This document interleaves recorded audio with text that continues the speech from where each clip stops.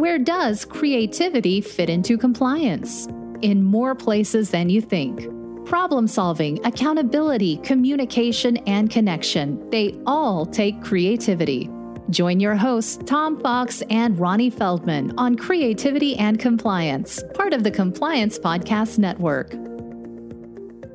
Hello, everyone. This is Tom Fox and Ronnie Feldman back for another episode. And today you are in for a real treat because we have special guest Ricardo Palafon. He is the founder of Broadcat, a creative agency that develops simple, task-based, creative designed compliance checklists and graphical content. Ricardo is quite outspoken about why he thinks compliance training sucks, but he has some ideas how to make it not suck.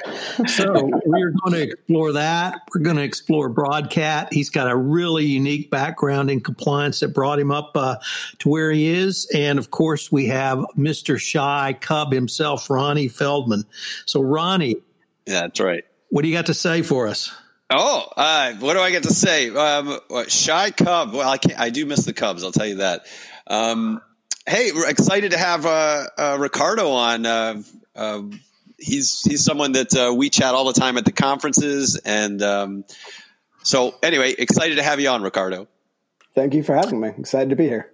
So, Ricardo, why don't you tell the listeners a little bit about your professional background, because I think it's a really unique journey that's brought you to Broadcat or found Broadcat. Yeah, sure thing. So I started my career out as a litigator. So I was at like a boutique, and then I was at a big international firm. And I started off doing like shareholder litigation defense. So like when boards are sued by their shareholders for compliance issues, we would be retained to be their investigations counsel.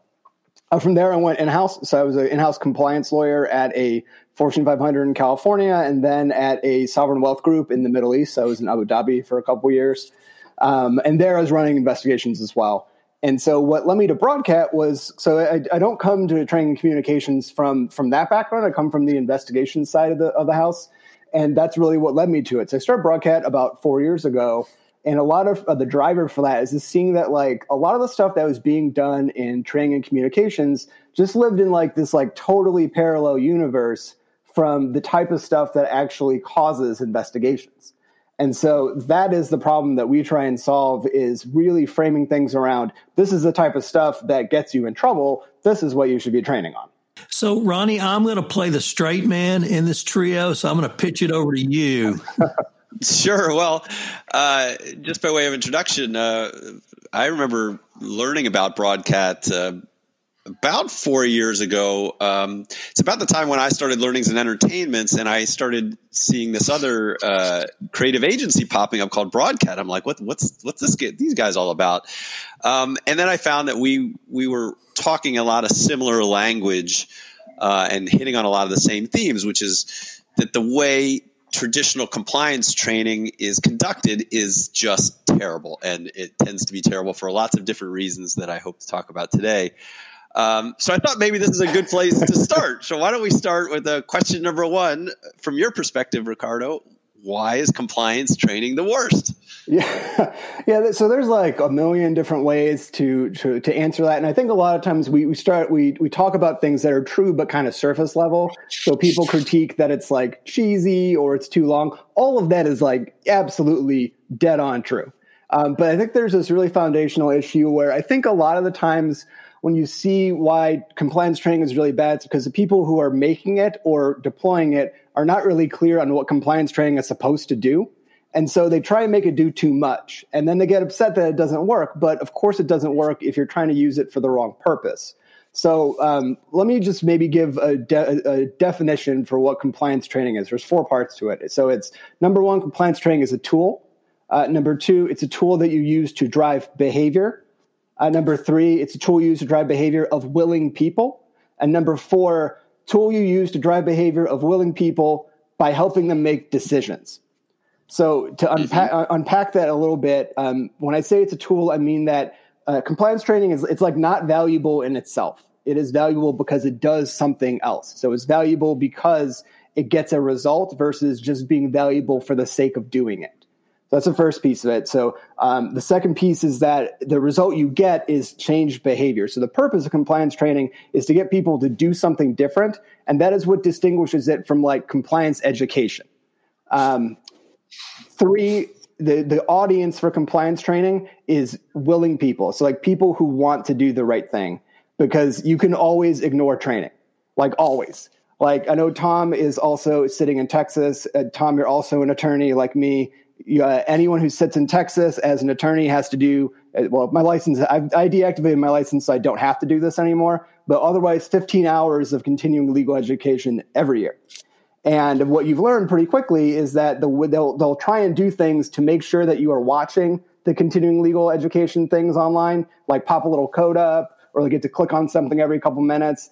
And like it takes like 2 seconds to figure out that you can just also look at your phone or have something in another window. So when you talk about things like training, it's for people who want to learn. You can always find a way to ignore it. And like, that's okay. I think a lot of people have a lot of angst about that fact, but what they're doing is like forgetting that training is one part of a compliance program. So like training and comms is one part. You also have auditing and monitoring and investigations and discipline. Those are for your people who don't care about doing the right thing. You don't have to try and force them to learn stuff. They're never going to. You can't make people learn anything. So it's for people who want to learn. That's where a lot of it goes. Training goes wrong, especially online training. And then finally, it's for helping people make decisions. And this is what distinguishes it from a control.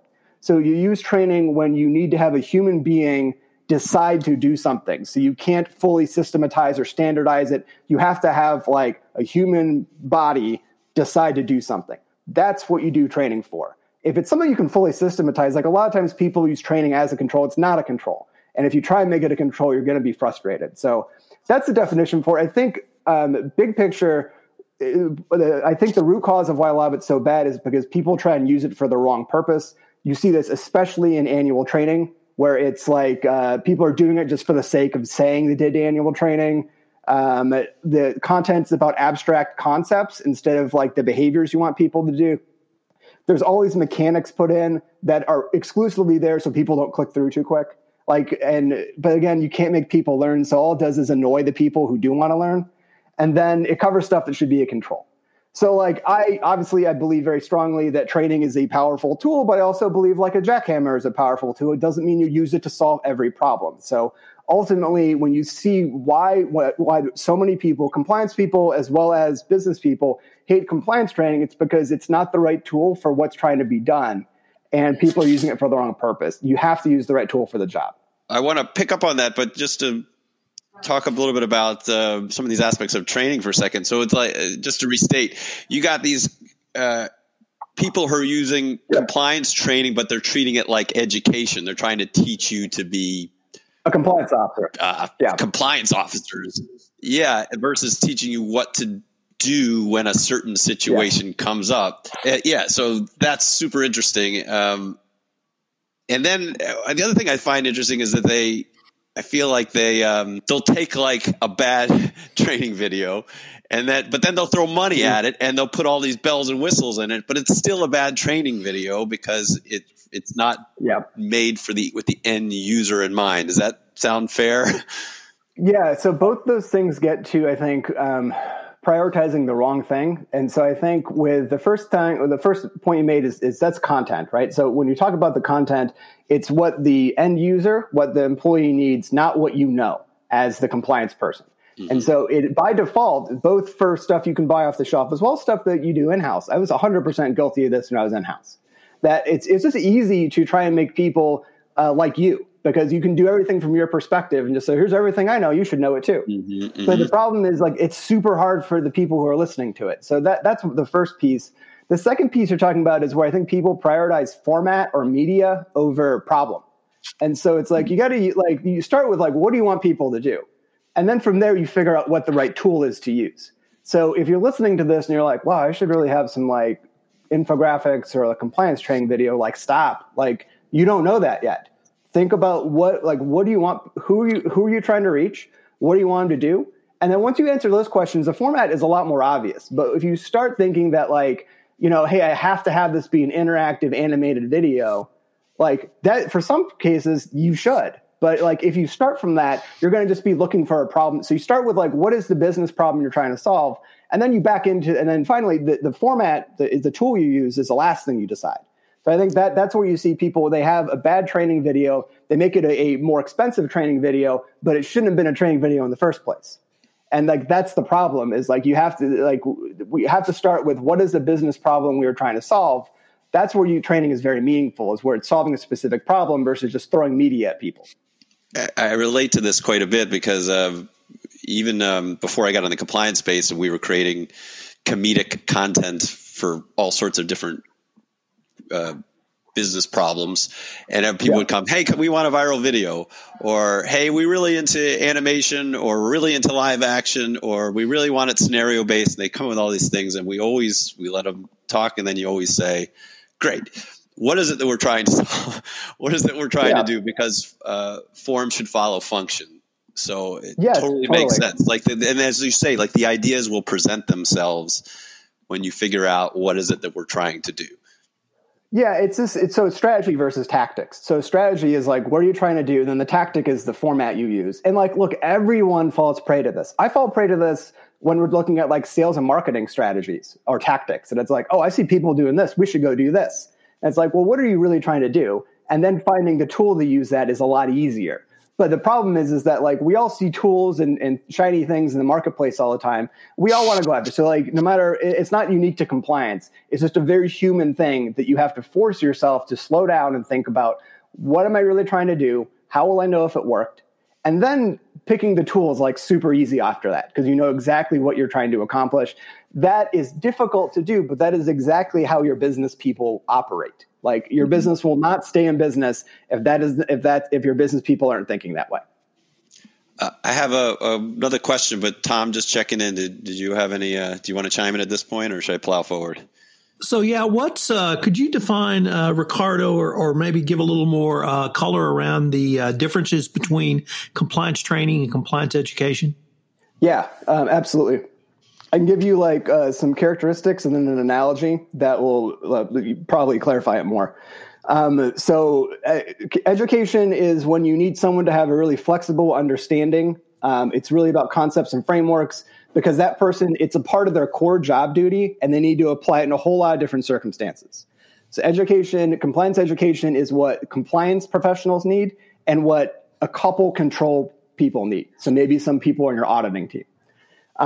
Most of what you see in the market and most of what people do in-house falls in this bucket. And that is because of what I just said, that it's very easy for us to create education because it's natural. It's just explaining what we know from our perspective. But it's also really hard for others. So that's education. Training is when you say, I need people to do these specific things. It's not part of their core job duty. You just need them to know how it applies to them so they can do their job the right way. That's what most employees actually need day to day. Seriously, now the analogy here is taxes. So if you think about how you interact with like the tax code, like we all have to pay taxes, right? So I have a tax accountant, and he needs to have tax education. Like it's his job is describing how taxes apply to all of his clients. He needs to know how it applies in all these different circumstances. He has to know the concepts and the frameworks and be able to apply that very flexibly. I don't need that. Like, my job, I'm not a tax lawyer. That's not my job. I just need to know how much money am I supposed to pay, and how do I file it the right way? And so I need training on it. So I just need to know how does it apply to me? So, and I don't need to know how it applies to anyone else other than me. So that's a delta between the two. When you're talking about education, someone who needs education has to be able to apply it in all these different circumstances very flexibly.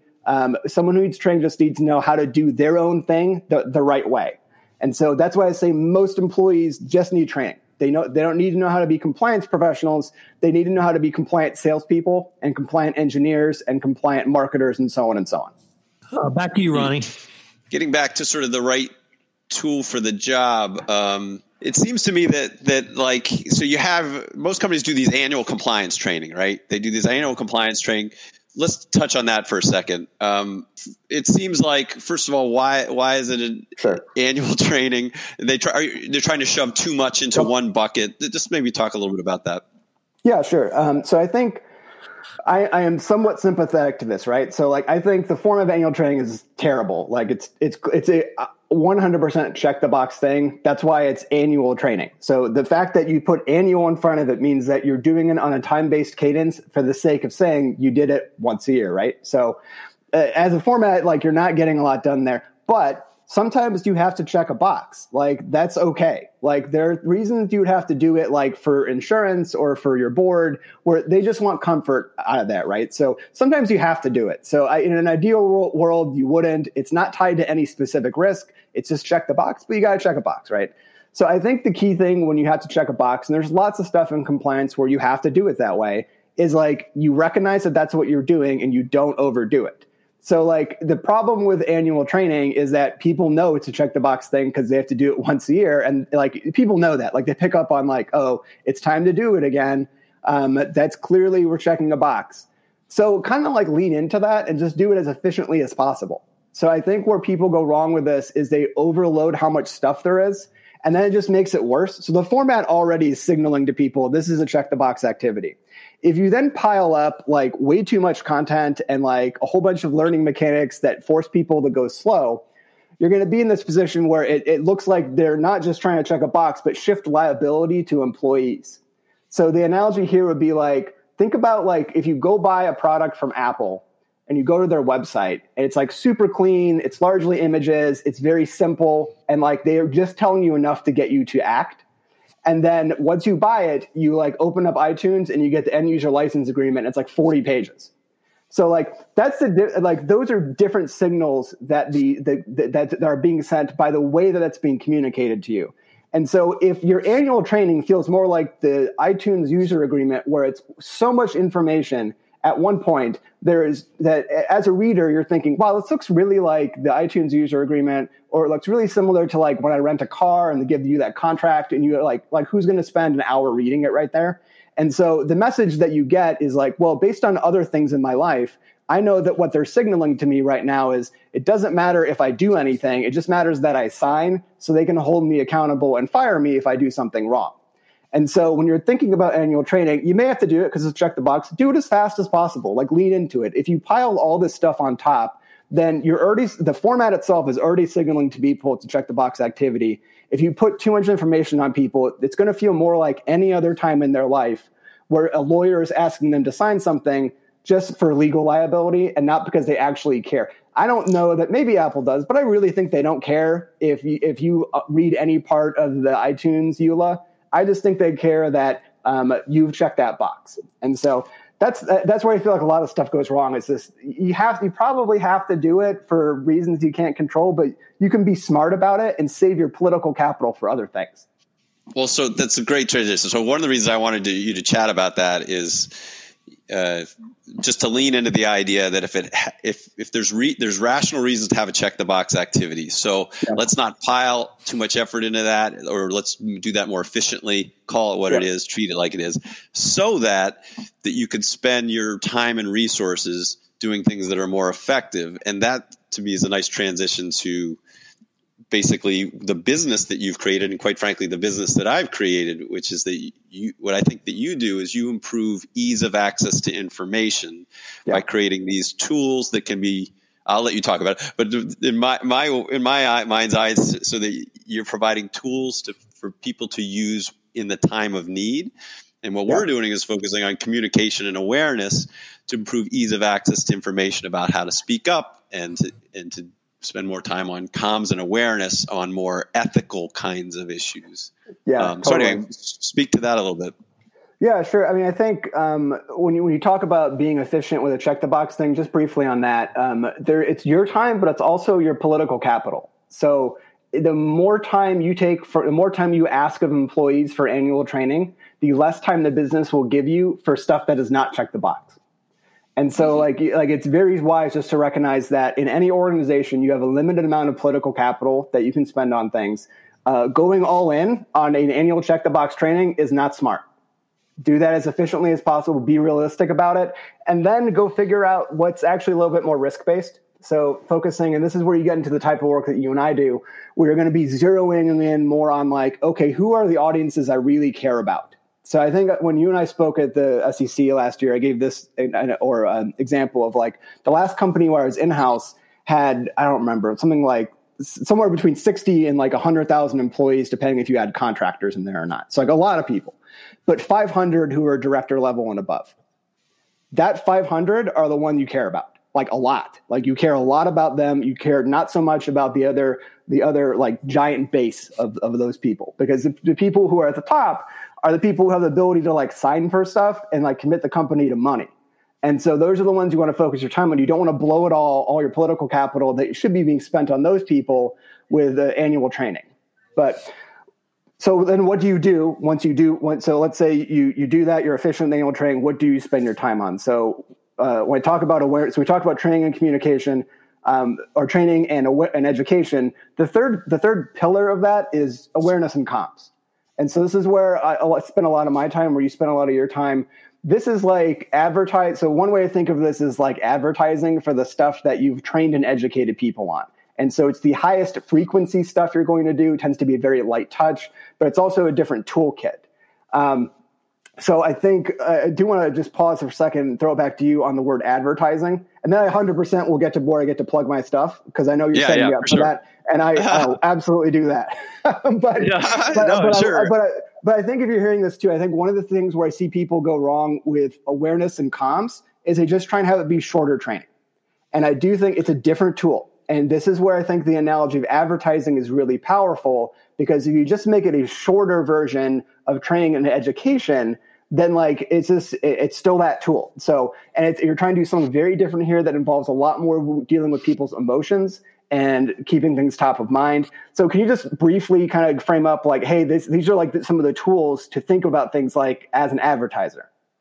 Well, so thank you for that. The thing that I like to talk about, and I agree with you on this about comms, is that it's usually a simple. You can borrow advertising techniques, which are very effective in the advertising world, which is they tend to have a very simple message. They tend to be very entertaining.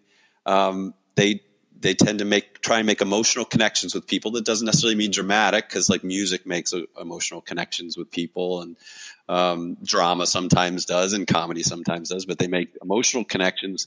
And they're really there to, in some ways, and this applies to ethics and compliance, change the branding of how you think about them. And that's a big problem in ethics and compliance, is people have that title has a bad reputation. So anyway, I like to focus our stuff on how to have high touch, short, frequent, interesting communications that help change the branding about how you feel about speaking up in the ethics compliance team. And we're not trying to, and then you can dig deeper later if you're interested to get more information. And that sort of maybe tips to some of the tools that you make, which is to how to help people in the time of need. So, hey, why don't you talk a little bit about that? So, I mean, I think how this stuff fits together is you're thinking about like a marketing funnel. So if you talk about like, there's a place for, and I think one of the areas that, where you see why training is bad, is people keep trying to do everything at once, and nothing works that way. Like there's an advertising component, that's your awareness and communications, that is reminding people of a concept and driving them down to like something that's like, okay, what do I do now? That's where my stuff comes in often, which is the very short tactical training stuff. But like to give an analogy, like if you go look at like advertisements from the 50s, for like Pall Mall cigarettes or whatever they, where it's just like, but what you notice is that like there's a ton of copy. There'll be like 2 or 3 paragraphs about why like drink Coca-Cola because it's great, because it's brown fizzy water. And like today, when you see how advertising is done, it's like entirely images with like a couple words. And like, it's very because advertisers figured out what works. And having a ton of copy and having everything explain everything every time doesn't work for people. So I think when you're looking at the stuff you do, what I like about it is the emphasis on, okay, how do you really get people how do you make something really salient to people? And it's with the same tools advertisers use. Once that's relevant to them, what we really focus on, I guess, 2 things. So substantively, the content that Broadcat creates, we really focus on business framing. So how do business people think? Put it in their context. So the challenge with a lot of us in compliance is that we're really deep in the subject matters that we know. and it's challenging for us to translate it into like, what does the salesperson need to know? So that's what we do substantively. On the commercial side of things, so we sell that content. The way we sell it is unique too. So we are trying to change how people buy ethics and compliance comms over at compliancedersignclub.com. That's our site for that. So right now, especially if you're listening to this and you've been in compliance a little bit, how you tend to have to buy things is you end up buying like way more than you'll ever use in your entire lifetime. You have to pay for it forever because you never get to own it. And so what we are trying to do with Compliance Design Club is when you join as a member, you get hundreds and hundreds of options. You only pay for what you actually use. The stuff you buy, you get to keep forever, and you get something free each month as well. So totally different than anything else in compliance, totally similar to everything else in your like other life. We're trying to make it feel very, very much like a normal consumer product that is a lot more customer friendly. So if you're listening to this and you're hearing from your business that they want you to be, they want to see that you can be flexible and cost efficient, come check us out over there. Our site is compliancedersignclub.com. That's awesome. Go ahead, Tom. Yeah. So, Ricardo, I heard you ask 3 questions. What am I trying to do? How do I measure it? And what's the best tool to accomplish that? Could you expand a little bit on how do you measure it? Because that's what the government has really focused on largely since 2017, but they call it effectiveness. How do you measure effectiveness? Yeah, so monitoring is the answer. And so this is where I think part of our approach is to recognize that training is, you don't measure training like in a silo, you measure it in conjunction with other parts of your program. So training should tie directly to something you are monitoring, whether that's a control or whether that's an operational indicator. And so that's with our work, we focus a lot on the type of things that's like, this is the type of data point you'd be monitoring, and this is how you train someone to do that the right way. And then the way you know if it's working is if your monitoring data gets better. And so when I hear people ask questions about how you'll know if your program's working, I usually find that that's a sign that they're not doing much, if any, compliance monitoring. Like that's how you know. Like it's an element of your program is that you are monitoring the operational outputs and you've defined what it means for that to happen the right way. So it's this process of, if you're worried about corruption, for example, why? The reason is because your business must do something. There must be some type of operations or behaviors that your people engage in or could engage in that makes you worried about it. And so how does that translate into something you can capture? And so that might be something like, hey, we're worried because we have a high-touch sales process that touches government officials because we're in construction or whatever. We're worried about gifts and entertainment, but we operate in a part of the world where you can't just say no, you do have to do them. So how might you capture that and monitor it? Well, you can capture and monitor what people submit for reimbursement. And so you start so the idea is, and then you can train people on, this is the requirement for what you're allowed to do. So that I think it's working backwards from, risk assessment through monitoring and controls and then training. I think the reason why a lot of people struggle to measure training is they do it first. It's actually downstream from monitoring.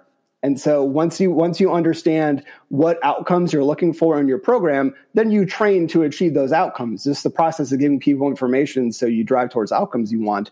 I think a lot of times people start with training because it just feels like, okay, well, I don't really have to understand what my business does to go tell people about the FCPA.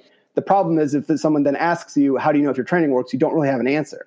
So when I answer that question, it would be in the context of training should tie very closely to monitoring. That reflects a very integrated approach to not just like the compliance elements being integrated together, but then being integrated with what the business practically does, which is just the basic core of operationalization. Ronnie? Yeah, well, so I've had the pleasure of being on panels with Ricardo, and I know that he and I could talk about this forever. But in the interest of time, let me try and summarize, and we'll wrap up. So what I'm taking away from this, compliance people often are spending their time trying to educate people and focusing on doing this in a very sophisticated way, where perhaps they should be focusing on taking that annual training and make that closer to check the box and focus on training on specific things that will help people do their jobs better, and then have maybe spend some of that extra time on improving ease of access to information. comms and awareness, reminding people, making it easy to know where information is, and giving them tools, i.e. like what Broadcast does, to help them do their jobs better. Do you want to put a button on that and then give yourself a final plug, Ricardo? Look, compliance is like any other part of running a business. I think the more you frame it as part of business ops versus legal, the easier it is to understand why it's so important to do it the way you just described, and also why it's hard to do it that way. It is very easy. It is easy, or it's easier, I'll say, to go and tell people about what the law says or what a risk is. But if you feel that persistent unease that you're not really sure how to show if your stuff works, like that's why. Because it's not really tied to business ops. So, recognizing there's going to be times you have to check a box, being okay with that, and then spending the rest of your time really figuring out what do I want the business to be doing, and then training them on how to do that. Like that is where you will get the most business partnership, where the business is going to see the value the most, and where you're going to have the best data that you can show as to whether your stuff works or not. And what it really does is help you recognize that, again, training and comms are tools. They're tools to achieve some type of business outcome by themselves. Just doing them is a cost. So you use them to achieve a purpose. So we've got tons more resources. If like expanding on this, we have a free book you can download that walks through all of this approach over at thebroadcat.com. And you can check out our product site over at compliancedersignclub.com. So, Ricardo, you've now been on 2 of 28 podcasts. Awesome. I have. So you only have 20 more to go. This has been great. That's so many. Oh my gosh. So, and we haven't even gotten to the non-Tom Fox podcast. Oh my gosh. Yeah. So, this is very cool and lots to think about, lots to digest. And I think, or rather, I hope we can continue the conversation. Yeah. Thank you for having me. Bye, everybody. Thanks for joining us for this episode of Creativity and Compliance. If you enjoyed the episode, make sure to subscribe and leave a review. This podcast is a part of the C-Suite Radio Network. For more top business podcasts, visit c-suiteradio.com.